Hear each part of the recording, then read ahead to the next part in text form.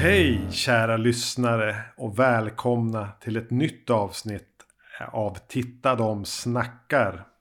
Jag som pratar heter som vanligt Erik. Och med mig har jag precis som alltid Magnus. Hej Magnus! Hej hej! Jag har gjort mitt bästa med att imitera Emil.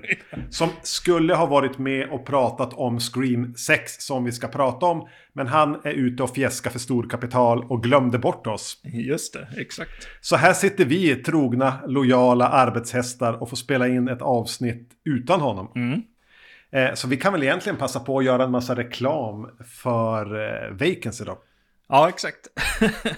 Som är den podd som vi huvudsakligen huserar i, där vi nyligen eller antingen är mitt uppe i att prata om alla jävla Hellraiser-filmer.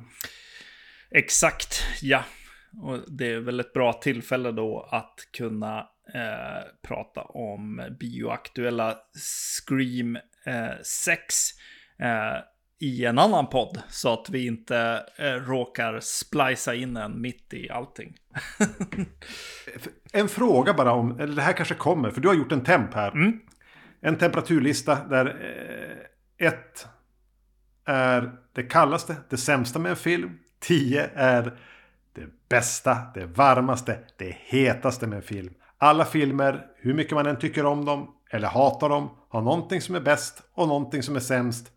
Och lite grann däremellan. Har du med någonting där om titeln på filmen? Nej, det har jag faktiskt inte. Vad hette förra som kommer för ett år sedan? Hette inte den bara Scream? Ja, den hette Scream. Men den här heter Scream 6. Ja, precis. Ja, vill du att jag ska fundera lite kring det? Så har jag...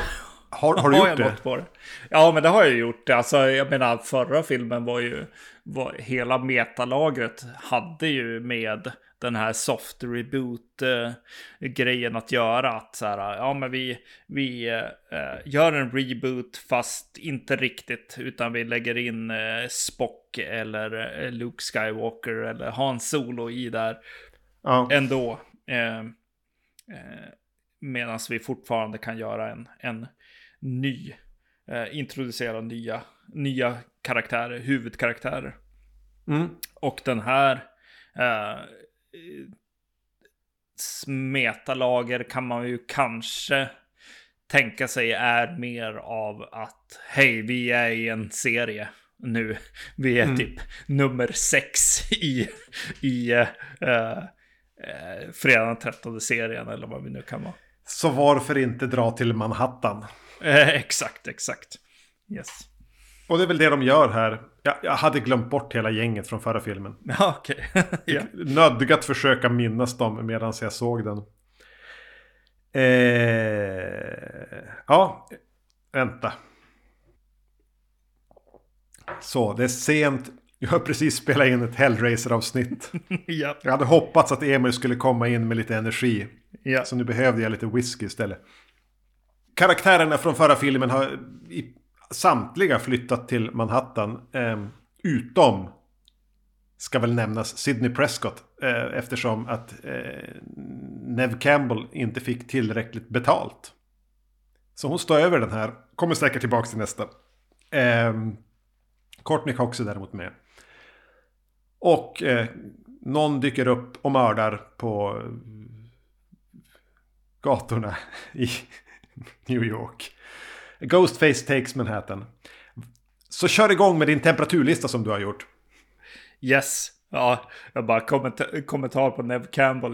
Det känns som att hon gjorde en David Lynch där inför nya säsongerna av Twin Peaks, att hon skulle liksom, att hon gjorde ett officiellt, liksom ett utåtriktat försök i pressen att kunna vara med i filmen genom att tacka nej helt enkelt, och säga till alla fans att hej, jag kommer inte vara här. Och förhoppningsvis få bolaget att krypa tillbaks till korset liksom. Det hände inte i det här fallet. Nej. I David Lynchs fall så blev det så. Låt oss komma tillbaks till temperaturlistan. Jag vet inte hur det brukar vara här på Tittar de snackar med spoilers och så. Tänker vi att att lyssnarna har sett filmen, eller? Ja, vi säger så. Emil är inte här. Just det. Jag kan i och för sig vara lite vag med det. Men jag kan tycka att nummer 1 på listan, det sämsta, är slutet. Jag tycker att den är skyndat och rätt ointressant faktiskt. Det är inte särskilt kul mördare i filmen.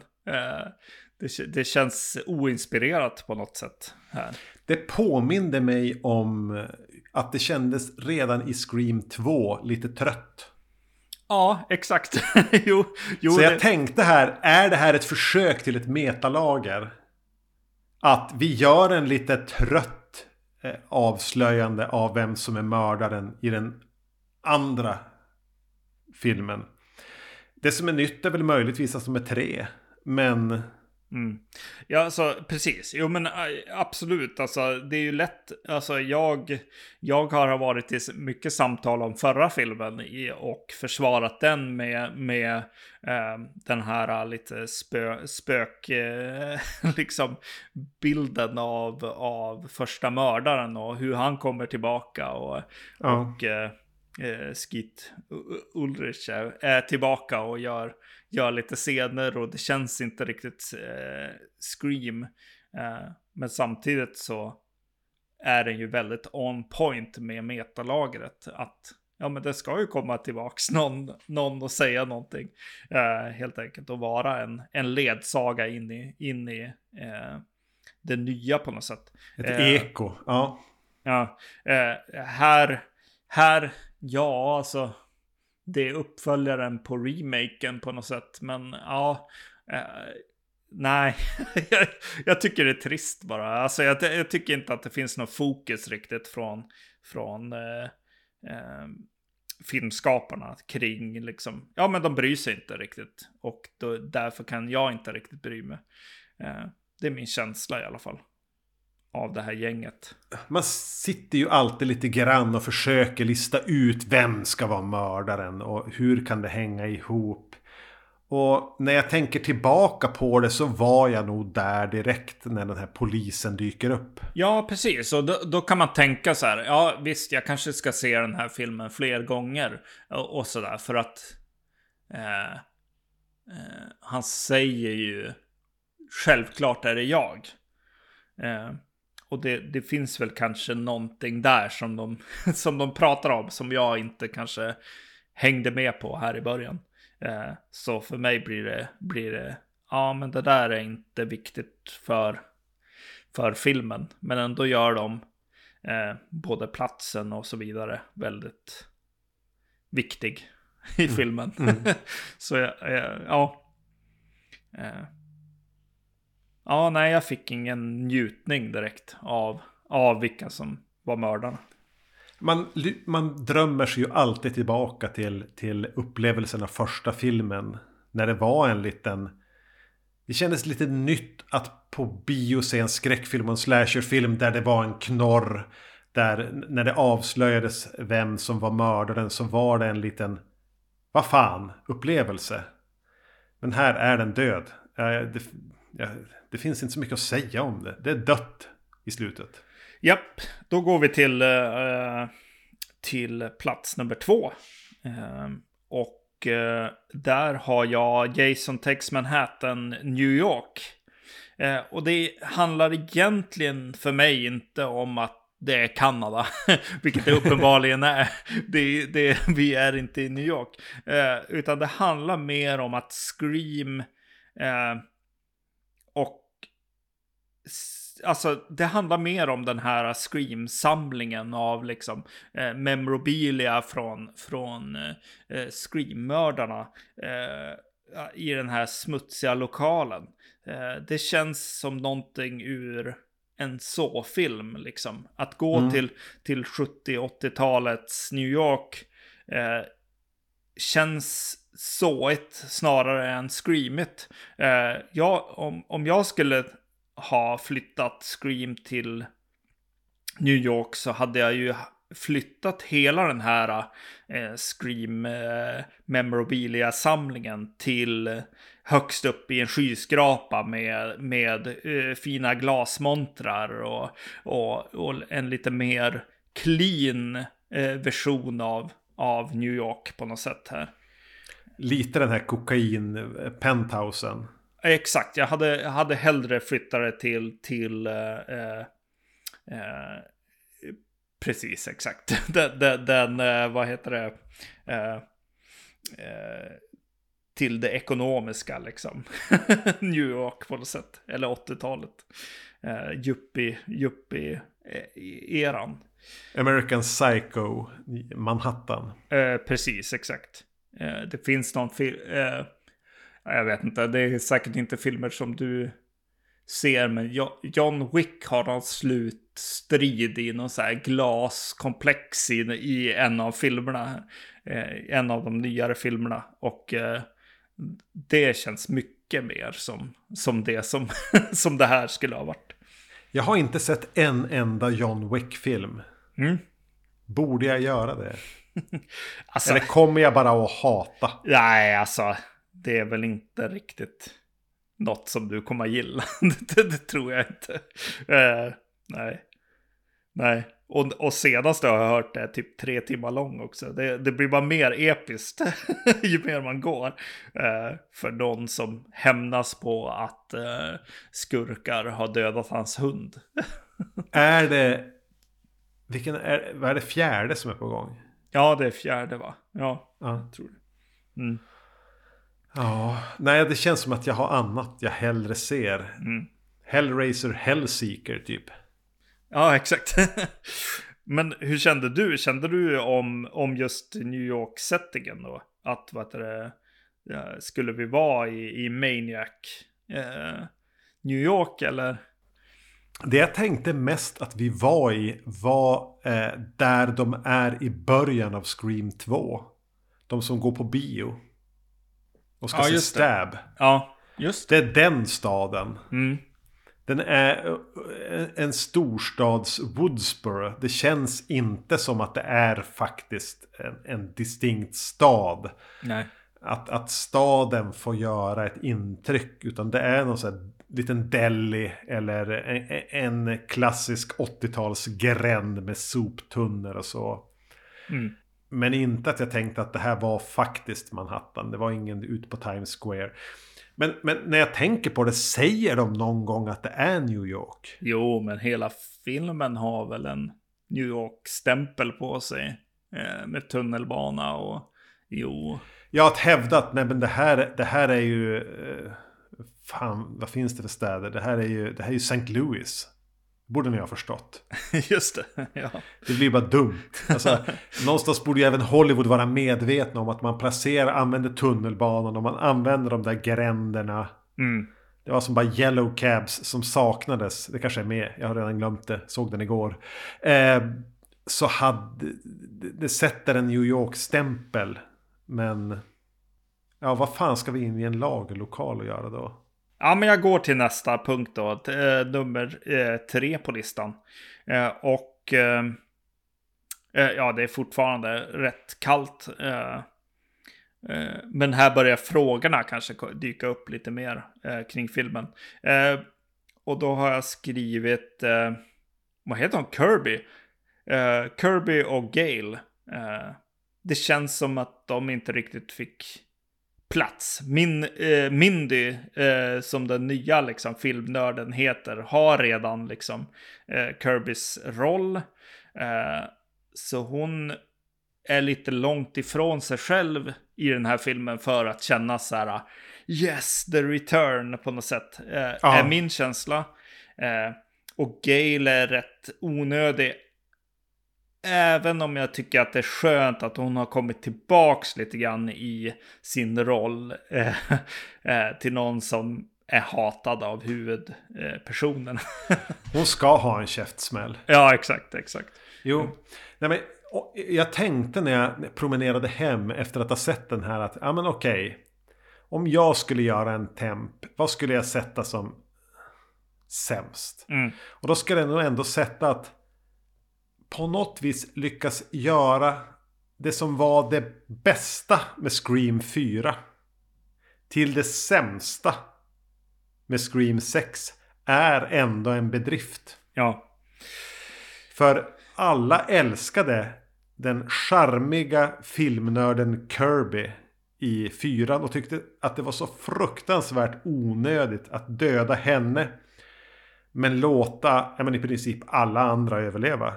Dewey, Sidney, Gail. Ja, precis. Man var ju där. Säkert någon av de här kidsen överlever väl också. Jag minns inte det. Men det har gått ett tag. Ja. Sen 2011. Ja. Och Hayden Panettiere någonting har ju hänt med henne. Det jag vet är att när de skulle göra förra Scream-filmen ville de ha med henne redan då. Men ingen kunde hitta henne. Ja, okej. Wow. Hon har ingen agent längre. Tydligen är det Scream 6 hennes första skådespelargig på 5 år. Mhm.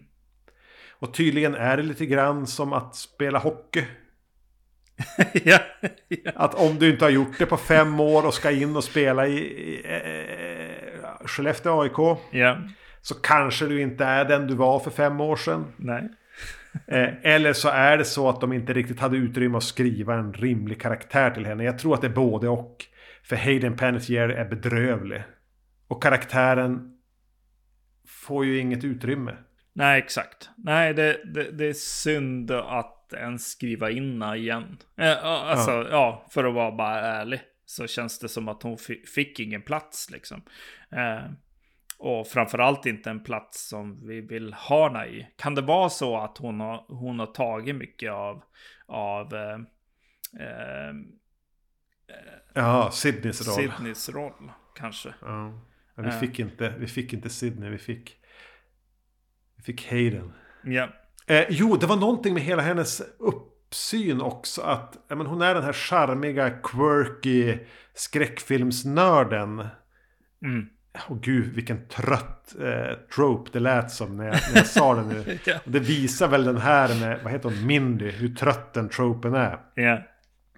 Men på något vis hade den en energi. Tack vare henne, tack vare Magnus i Scream 4.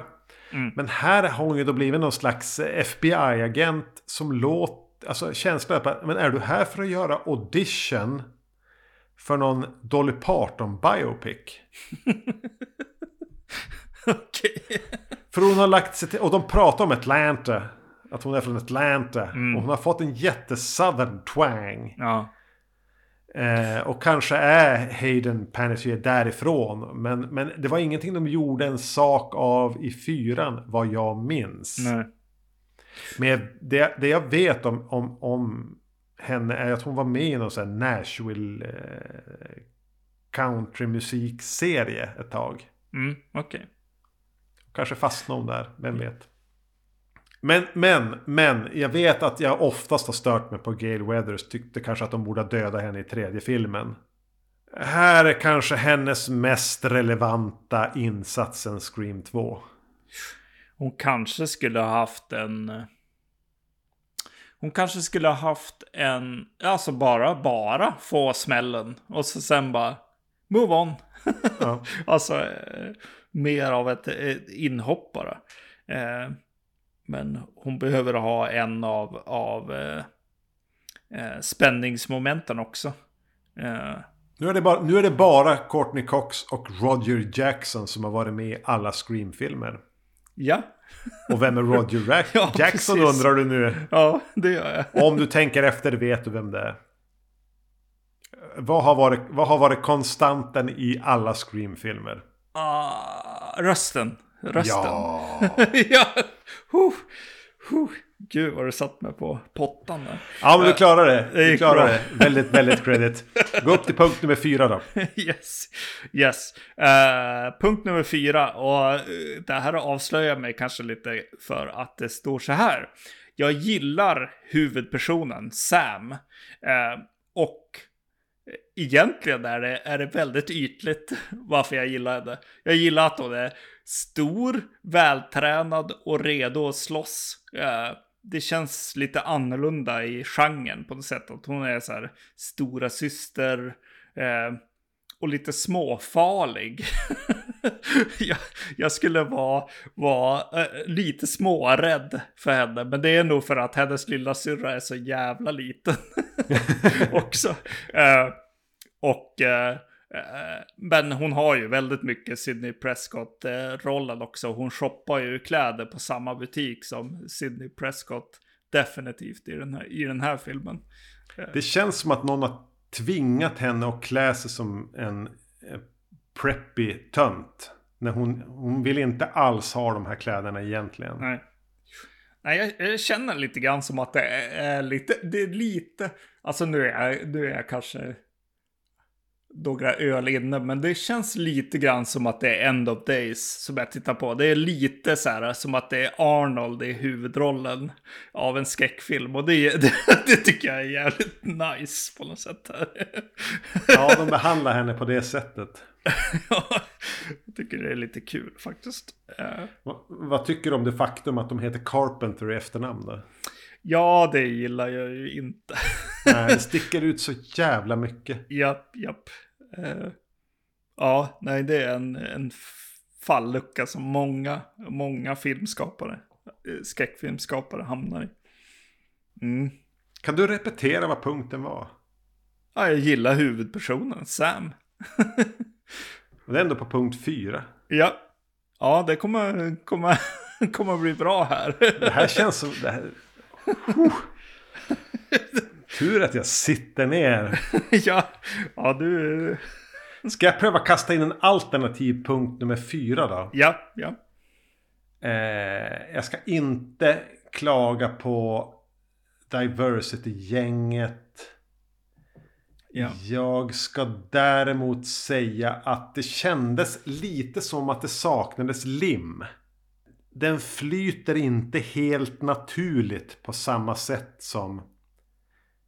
Ja, men på något vis känns det självklart att man får jämföra den med första filmen. Men här känns det lite som att den stannar upp och säger: här har vi systerscenen. Här har vi... Nu definierar vi vad det här är för filmscenen. Här har vi första mordet-scenen som involverar ett lur. Som leder vidare innan vi får förtexterna och gå vidare med de karaktärer vi har lärt oss känna från förra filmen, även om jag hade glömt dem. Ja. Limmet tar inte ihop.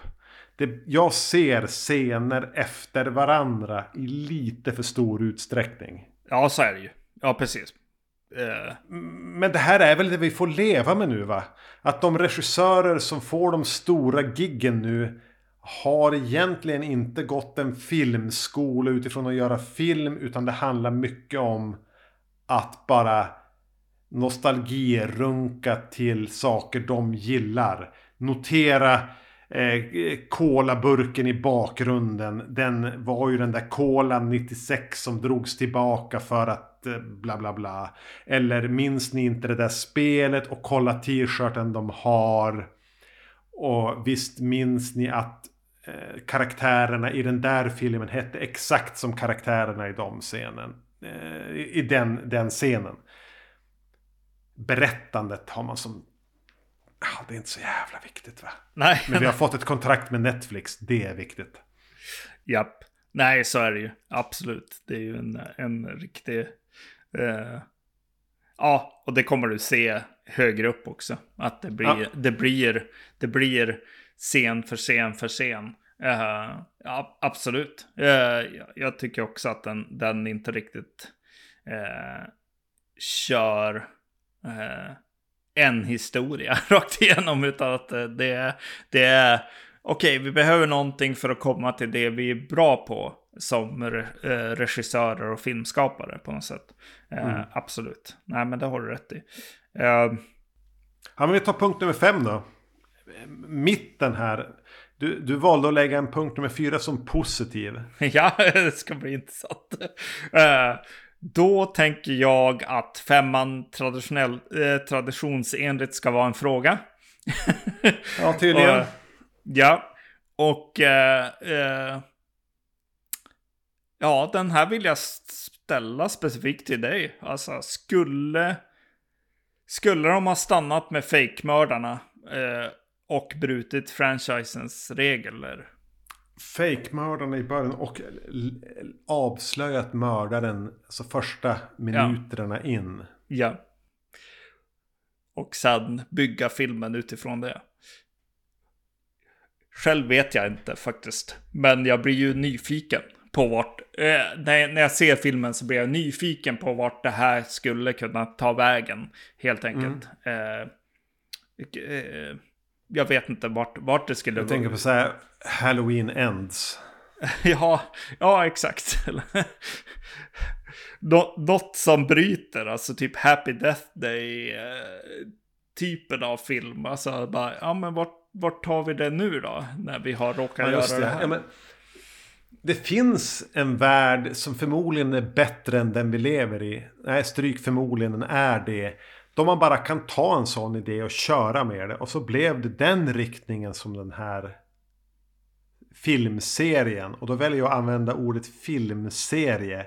Inte franchise. Nej.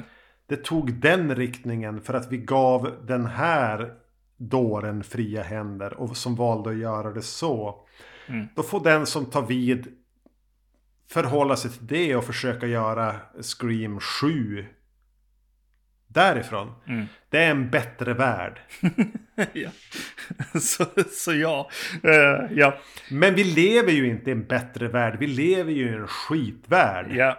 Där allting är franchise. Ja. Där det ska vara screen tests. Där det ska vissa regler som inte är i filmuniversumet utan som är i Harvey Weinstein-snubbars huvud att göra. Vad ger avkastning regler? Skulle det vara helt osannolikt? Så att ens tänka i de banorna är så ovant. Ja. Att jag hade hellre sett den filmen än en film vi fick.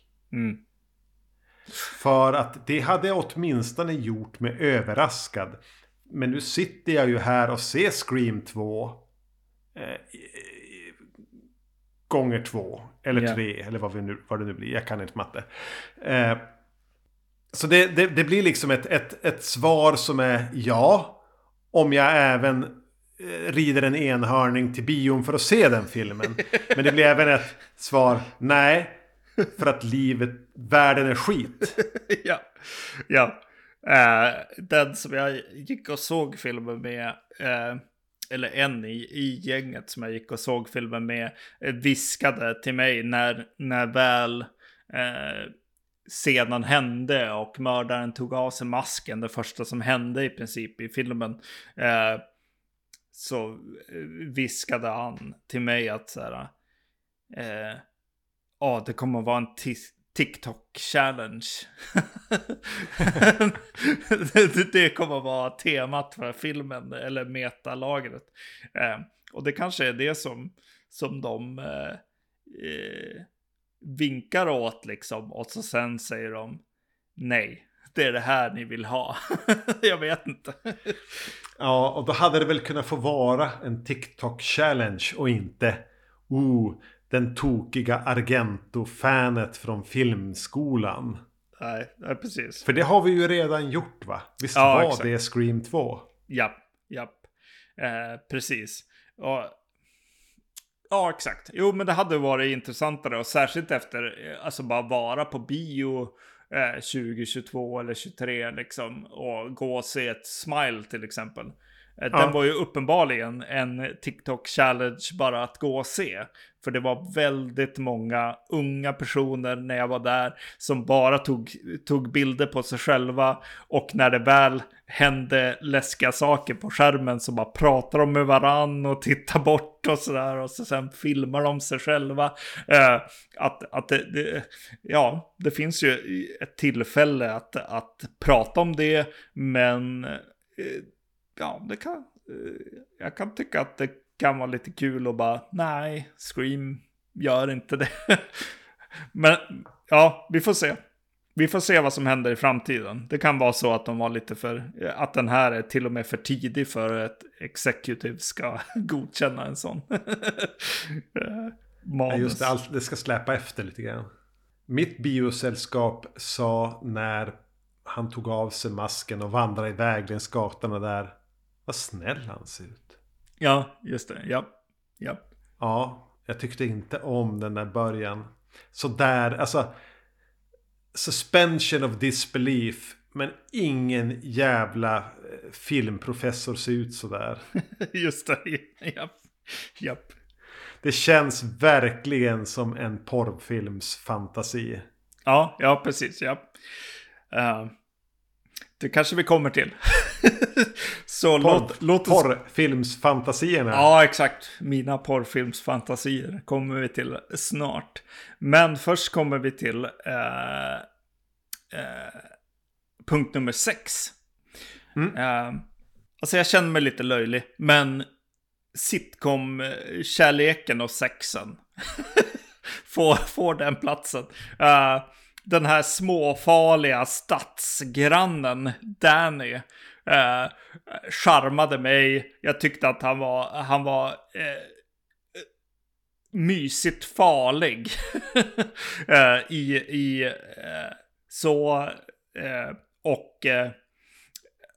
Alltså Chad grejen. Alltså jag tyckte att just den här lite småmysiga liksom sitcom-kärleken. Jag tänker på New Girl liksom, och sådana så här sitcoms. Jag tänkte på två saker när jag såg honom. Och jag är även i sitcom-världen där. Minns du att vad heter hon? Christina Applegate, hon från Bundy. Hon hade ett tag en sitcom som heter typ Jessie. Ja. Där hon spelade någon slags så här karbonkopia på Rachel från Vänner, fast utan vännerna.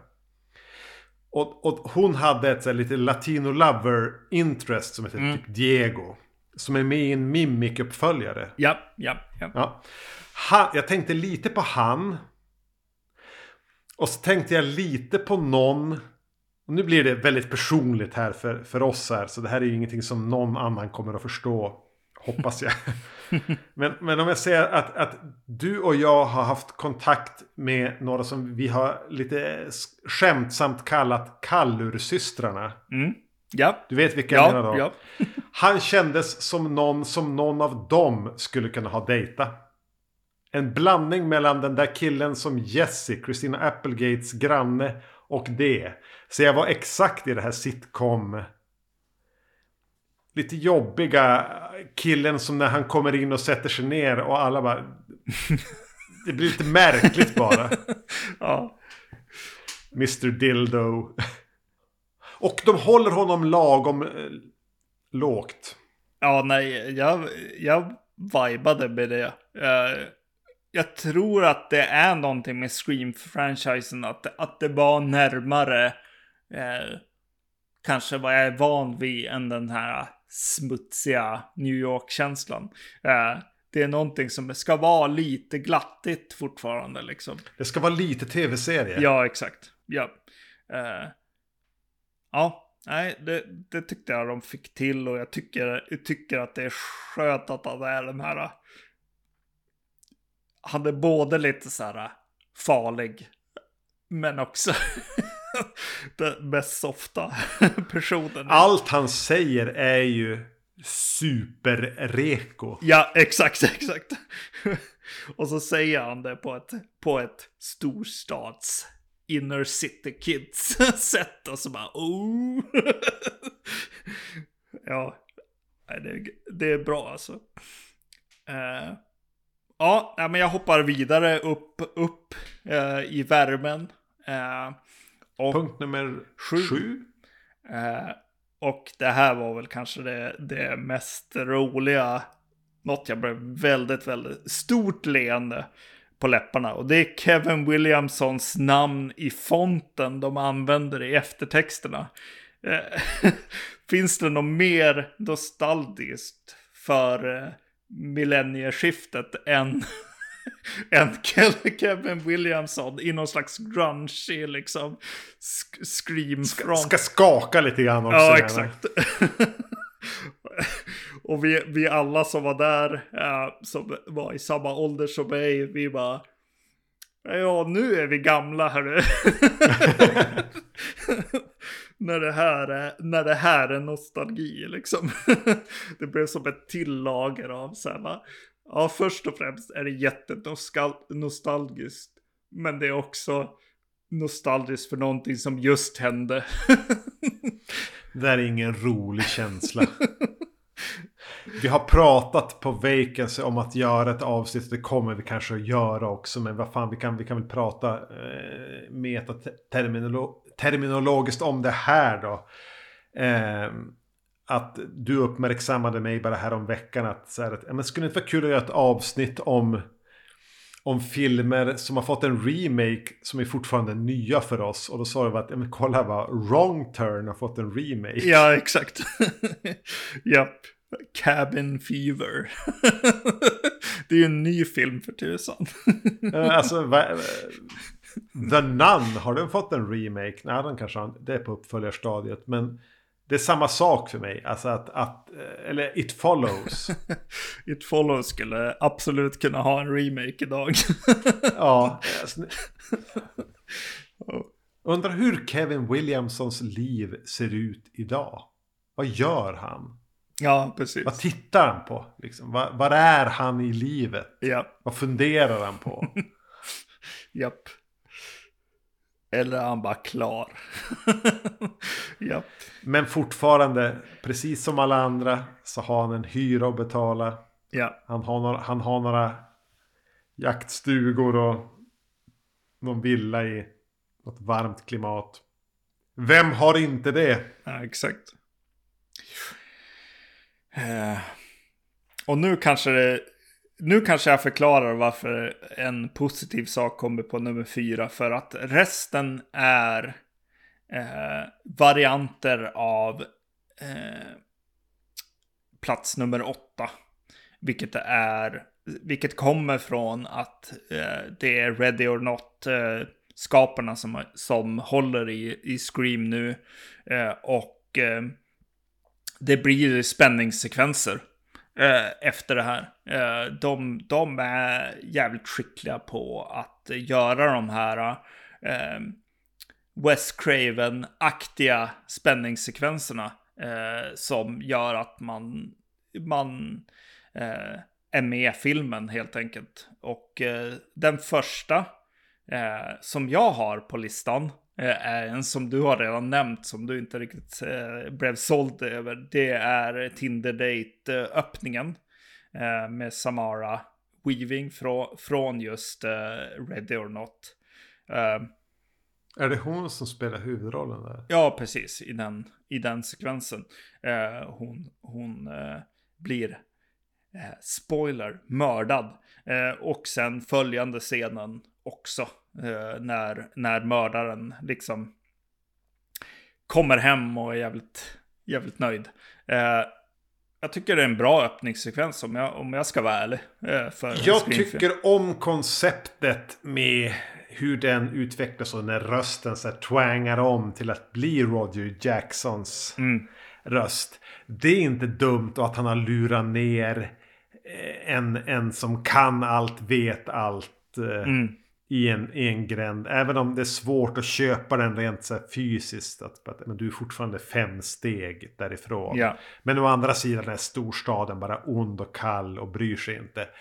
Ja. Men problemet för mig med den scenen är ju hon. Varför måste hon vara med en konstig accent och mer kännas som en glamourmodell än någon som faktiskt har sett en enda film i hela sitt liv? Ja, exakt. Hon blir ju väldigt... hon är ju en väldigt... det är verkligen inte lässignalerna person, helt klart, nej. Utan hon... Men det känns som att de liksom lite skriver in att så här, ja men så här borde jag inte göra, men jag kommer göra det. Det är lite grann som, vad heter de? Podcasten My Favorite Murder alltid säger fuck politeness. Och det här är en scen som handlar om att inte göra det. Att inte gå på sina känslor. Att så här, det här blir fel, jag borde inte, jag ska inte, men jag gör det ändå. Det känns som det handlar om just det fenomenet. Att så här, varför gick jag in i gränden? Varför gick jag ut i gatan? Varför gjorde jag alla de här grejerna? Och den mekaniken, det klockverket är inte dumt. Nej. Men att hon är där och ska spela en filmprofessor. Ja. Alltså det är så runkigt. Ja, just det. Det är inte ens... Alltså ingen porrfilm skulle ens tänka tanken att vilja få mig att köpa att den där... Vad är hon? Australiensiska säkert. De är det allihop, förmodligen. Glamourmodellen skulle ha doktorerat i slasherfilmer. Utifrån någon så här jätteläst hypotes. Ja. Alltså, då är vi där igen med suspension of disbelief. Det går inte. Det går inte. Sätt en skådis där som ser ut som någon. Gör det då i sådana fall till den här quirky, kortväxta. Nu ska jag visa hur gammal jag är. Sätt en 35-årig Mini Driver i den rollen. Just det. Då hade jag köpt det. Då hade jag brytt mig om henne. För jag hade faktiskt trott att hon var det. Men nu tänker jag mer att men du är ju den som utger det för att vara någon annan än vad du är. Just det. Ja. Det här är någon sån här honey trap. Du är ju typ FBI-agent. Ja. Det blir bara... Ja, ni vill ha med en gamla kompis här. Ja. Men det fanns i sådana fall andra roller. Ja. För ni gräver en grop under er själva. Men det här lilla klockverket i mekanismer som faktiskt lurar henne ut ur restaurangen, över gatan, in i gränden. Det är inte dumt. Så ja, fortsätt. Ja, säga vad du tycker är bra med det, så ska jag väl fortsätta försöka hugga ner på det. Då kommer vi till nummer 9. Väldigt varmt här. Och det är väl de spänningssekvenser som sker bland folk. Och det var egentligen för att till viss del ge en liten flört till tunnelbanescenen. Det som jag faktiskt gick igång på mer, det är matbutiksscenen. När mördaren ringer, säger watch your back, och så bara helt plötsligt är han bara på trottoaren bland folk. Ja. Och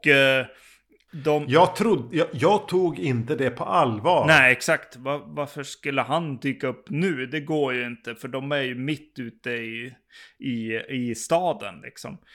Jag trodde det skulle visa sig vara typ en full dude bro. Och så att de springer då in i den här matbutiken. Och det här är ju trailer shots, vilket är lite synd. Men in i butiken. En New Yorker kommer in och bara: hörde du grabben? Till mördaren. Blir huggen. Väldigt mycket som första mördarna också. Får en liten flört med första filmen. Och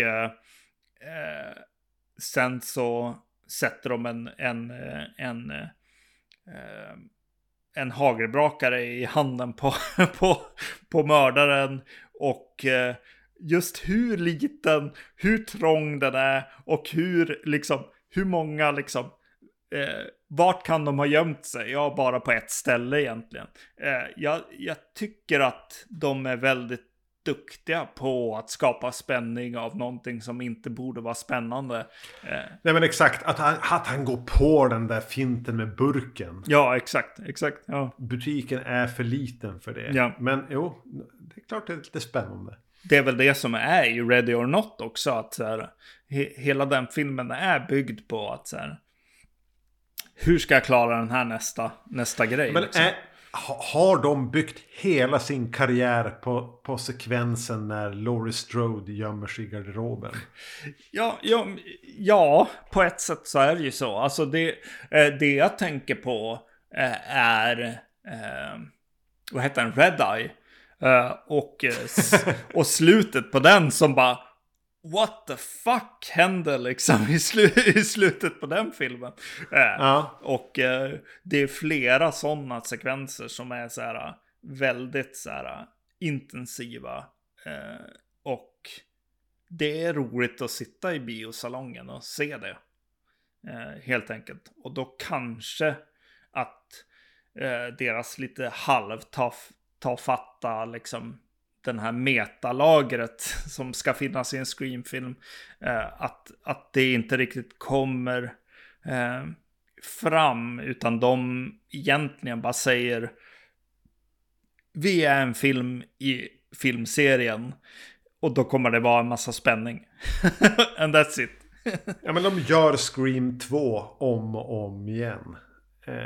Som nästan en minst lika mycket actionfilm som skräck. Ja.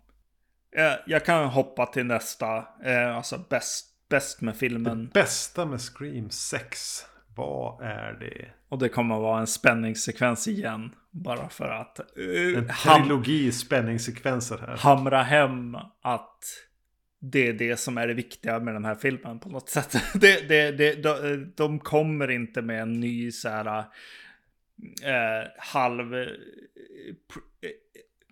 remake, alltså vad heter den, Scream 4 hade typ nästan en twist av att så här, det här är ju en remake men originalet är ju bäst.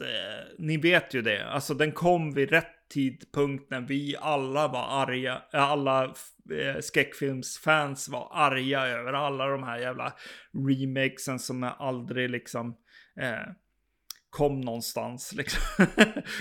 Aldrig var bättre eller kändes lite grann som att de körde över originalet på något sätt. Som hade en jättebra grej. Jag tycker att den här 5:an eller Scream har ett bra anslag till det också egentligen. Att den här som jag ser att J.J. Abrams började med Star Trek. Att så här, ja men om vi har kvar Spock i den så kanske vi får göra den här remaken ändå liksom. Som man tog med till Star Wars också. Den här lite softare rebooten som ju Halloween har gått igenom här nyss också. Där de har tänkt rätt mycket. Det är rätt mycket tanke. Vilket kan sega ner det och göra det lite lite så här navelskådande. Ja. Men den här har ju inte ett spår av det. Nej, den här... Det här är Scream 2. Ja, den här är Scream 2. Den här är Ready or Not. Alltså bara, hej vi som filmskapare, vi är bäst på det här. Låt oss koncentrera oss på det. Så. Nummer 10 på listan blir attacken i lägenheten. Det är en ganska lång sekvens egentligen. Där grannen Danny börjar se att vänta, Ghostface är ju faktiskt i deras lägenhet. Och den spänningssekvensen, liksom kaoset som sker när de börjar förstå att det är någon som är attackerad och folk försöker springa till rätt dörrar och stänga rätt dörrar, fast det finns inte nog med dörrar så för att stänga alla platser, och Ghostface går inte att stoppa, och han bara står och slår på dörren liksom. Det är bra spänningssekvenser som ju egentligen är i linje med vad Wes Craven ändå gav till Scream-serien på något sätt. Att den intensiva liksom situationen och hur blodigt det blir, skadorna liksom, det är viktigt att de kommer undan här. Och hur den slutar då med den där lite roliga så här storstadsskräkisen med stegen som de har att gå emellan två byggnader. Det är väl egentligen för mig eventuellt anledningen till att sätta den i New York överhuvudtaget. Varför skulle de sätta den i New York om det inte skulle vara för den där gränden? Höghusen. Ja, exakt. I alla fall i den film som vi får, så är ju den viktigast. Att så här, vad fan flyttade vi till New York för? Men ja, den sekvensen tyckte jag var väldigt spännande, och som du säger så är det väldigt nära actionrulle här. Som heart pumping på något sätt.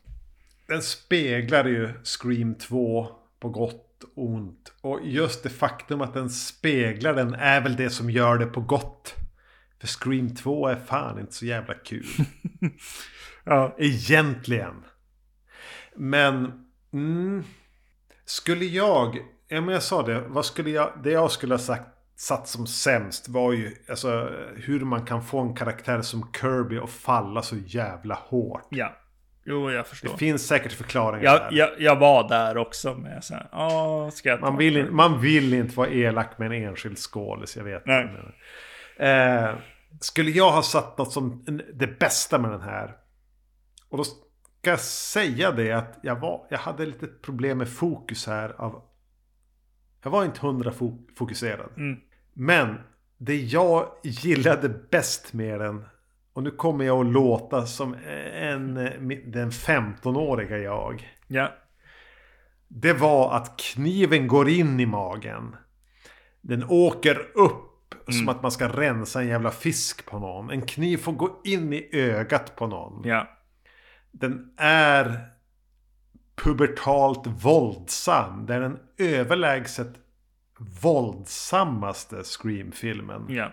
Hon som får den här kniven alltså som blir sprättad som en jävla fisk. Alltså ska ju ut och klättra på den här jävla stegen. Ja, exakt. Ja. Och jag tänker, hennes tarmar kommer att ramla ner i gränden. Ja.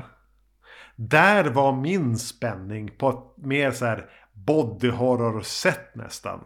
Ja, jag tror att jag ser det som del i det. I allt det här med hur spännande det är absolut hur skadade de blir och hur våldsamt allting är. För det gör ju att man vill inte att det ska hända igen på något sätt. Nej. Ja.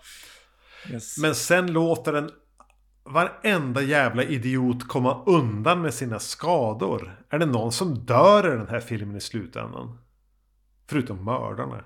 Ja, nej, det är bara bikaraktärer. Det är... Alla överlever. Och det är väl typ twisten som de, som de gör i filmen. Som känns... Ja... Vilken film är det som någon lyckas... Det visar sig att även hundarna undkommer. Är det någon av de här, så här vulkanfilmerna? Typ Volcano eller... Ja. Ingen som publiken på något vis kan ha skapat ett litet band till får egentligen ha kommit till skada. Inte ens Chad. Nej. Ja, nej, exakt. Det ska gå bra för alla. Ja. Ja, men det är ju twisten. Det är ju det. Alltså, och det är ju inte världens bästa twist, men det är twisten i filmen. Det är ju ingen twist som lyfter någonting. Nej. Det är det inte, men just att filmnörden får sitt sista liksom punchline med att jag kan inte förstå att vi alla överlevde liksom. Det är vad de vill göra som punchline, och den kan jag inte säga är så här, den skulle inte hamna på en 10 poängare här. Men ja, vet du vad som hade varit min fråga? Behövde vi 2 systrar? Ja, alltså precis. Det finns ju en väldigt konstig... Nej, det tror jag inte. Visst är Jenna Ortega lite överflödig? Ja, det är hon. Precis. Och där hamnar vi i den här läget där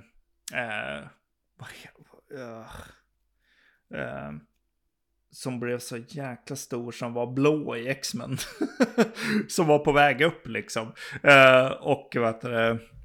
Lawrence. Ja, precis. Och hur hon blev det största namnet i serien liksom. Och vi råkar målarna blå. Hur ska vi göra nu? Vi är i samma läge just exakt nu i Scream-franchisen, att så här, Jenna Ortega kommer att bli jättestor här. och jag menar, hon är ju med i den mest sedda serien i Netflix historia i princip. Och hon kommer in som lilla syster som har en liten sekundär roll här. Och jag kan inte tycka mer än att jag tycker om det. Jag tycker att det är härligt. och så blir jag så här, jag gnider mina händer lite grann, att så här bara, okej, hur kommer de göra nu? Vad ska ni göra? Precis, parera de här naturkrafterna som har hamrat som regnet på eran jävla franchise. Ja. Ni la alla era pengar i den här Sam, vad hon nu heter, Sam. Ja. Men alla vill bara se hennes lilla syster som egentligen hade kunnat skrivats ut innan den här filmen. Ja, och ja, jag tycker så bra om den situationen. Jag tycker att det är så härligt att se resultatet av det liksom. Som i X-Men till exempel. Varför är hon inte blå? Hon brukar ju vara blå. det är hela det liksom. Du älskar alltså där det går produktionsbolagets kompromisser. Ja, när det går sönder. Och det ska bli härligt med nästa Scream-film. Jag ska bara stå och titta på ett trainwreck och peka och skratta. Japp. Så här går det. Ert konstverk är så jävla fel. Japp. Men ni tjänar så jävla mycket pengar på det. Japp, exakt. Här står jag är olycklig och fattig. Och skrattar. Japp. Jo, jag myser när hon har sån liten roll som hon har. En roll som inte behöver finnas i filmen. Jag tycker det är fantastiskt. Och det har ju ingenting med filmen att göra överhuvudtaget. Det är mer politik. Jag tycker att det är så fantastiskt roligt. Ska vi unna oss några minuter att bara spåna då? Om man tänker att det här är en trilogi. Som de här Ready or Not. Är det bröder? Det brukar vara det. Ja, det vet jag inte. Dude Bros. Ja, Dude Bros. Har fått göra. Hur avslutar man det här? Med tanke på att de har presenterat Loomis här. Hennes pappa. Han har varit med som ett Force Ghost i 2 filmer. Ja. Visst måste man löpa linan ut och göra något med det. I en 3:e avslutande del. Om nu det här var den actionfilms slaskiga 2:an. Det här är Scream 2. Det här är Die Hard 2. Vill man knyta ihop det här och vad gör man då? Jag tror inte att de kommer att gå hela vägen. Jag tror att den här filmen... Och varför? Jo, det är för att de nämner Corey Feldman i filmen. Ja. Vilket gör att slutet är ett Corey Feldman kanske är mördaren i nästa film. Vilket han inte var. Men slutet är precis som 4:an, helt enkelt. Men vore inte det rimliga här en showdown mellan Sam, det vill säga Billy Loomis dotter, och Stu? Ja, alltså Stu var ju väldigt mycket det som folk trodde att det skulle vara. De hade gjort en mask som var liksom gammal och sådär, att man bara... Innan man gick in i biosalongen var ju bara, Stu kommer komma tillbaks här. Så det, det skulle ju vara det. Absolut, men ja. Och då kanske Stu bara... Stu kanske bara bor i liksom någon liten grotta, och så får hon liksom någon slags kraft av Stu. Och liksom börja mörda i deras stad. Jag vet inte. Något sånt kanske. Ja, men jag vet hur en Scream-film ska se ut nu. Den ska kännas lite så här stor och tung. Det känns som en riktig film. Det är skarpladdade revolverar, knivar går in i magen. Men det är ändå så här lite folkhemstryckt. Och mycket fokus på dramat. Och det kommer någon actionsekvens. Och det ska vara en knorr. Och det ska vara mördare i slut. Bla bla bla. Jag är lite trött på det då. Kan vi avsluta den här svepet med att göra en Halloween Ends? Eller?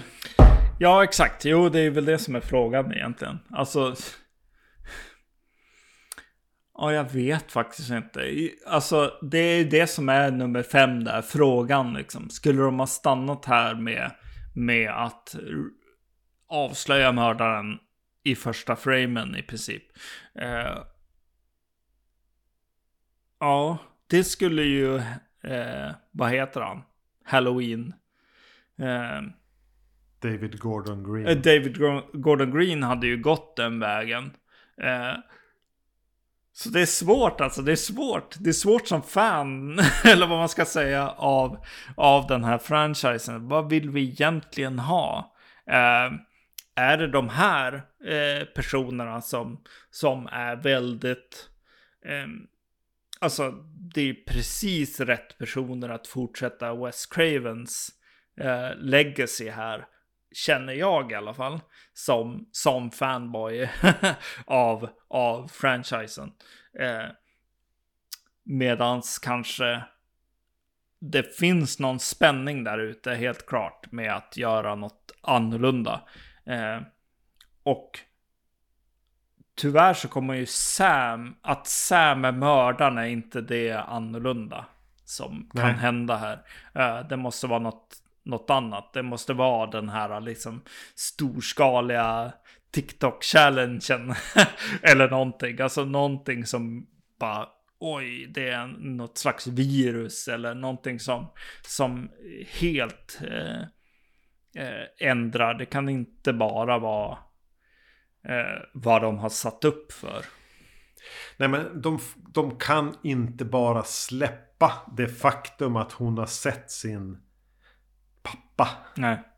För då blir det ju bara att, ja men alltså då blir det ju bara, men det här är inte trilogier. Det är inte ens en trilogi 1, en mellanfilm och en trilogi 2. Utan det är bara punkter i historien där vi har, oj, Jenna Ortega blev känd för annat. Nu lägger vi krutet där.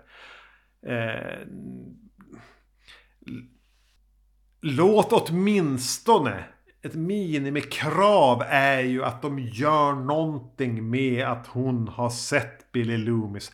Att hon själv har eskalerat i sitt eget våld.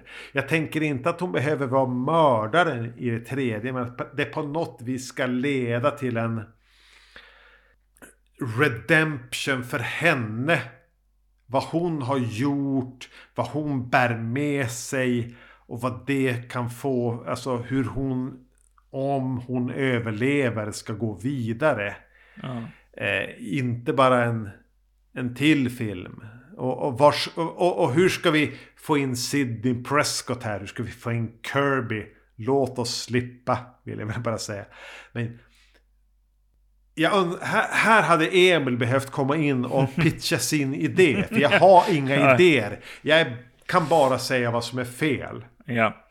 Jag är en stark negativ kraft.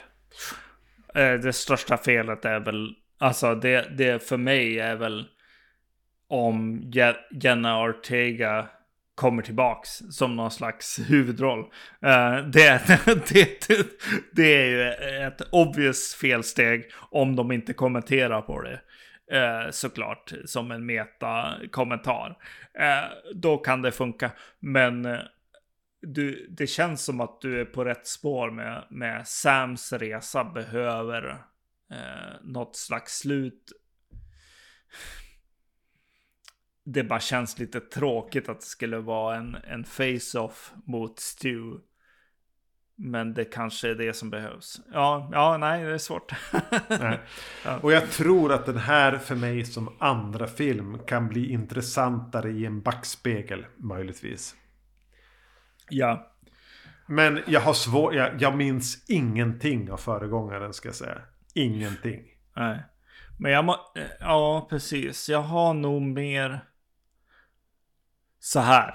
Jag har mer tillit till det här gänget. Även om det råkar bli bara en serie av slasherfilmer. Än David Gordon Green grejen att så här, vi måste twista, eller vad heter det, Ryan Johnson. Alltså att den här typen av vänd på allting. Jag vet inte om det är Scream faktiskt, om jag ska vara ärlig. Scream är nog mer slasher fast kvalitet. Alltså att det finns en polish där. Det är nog det för mig. Lita mer på hantverksskickligheten än på att ni faktiskt försöker säga någonting. I slutändan kommer det att vara så jag känner i alla fall. Mm. Och jag menar, vad fan försöker fredag den 13 del 2 säga? Ingenting. Nej.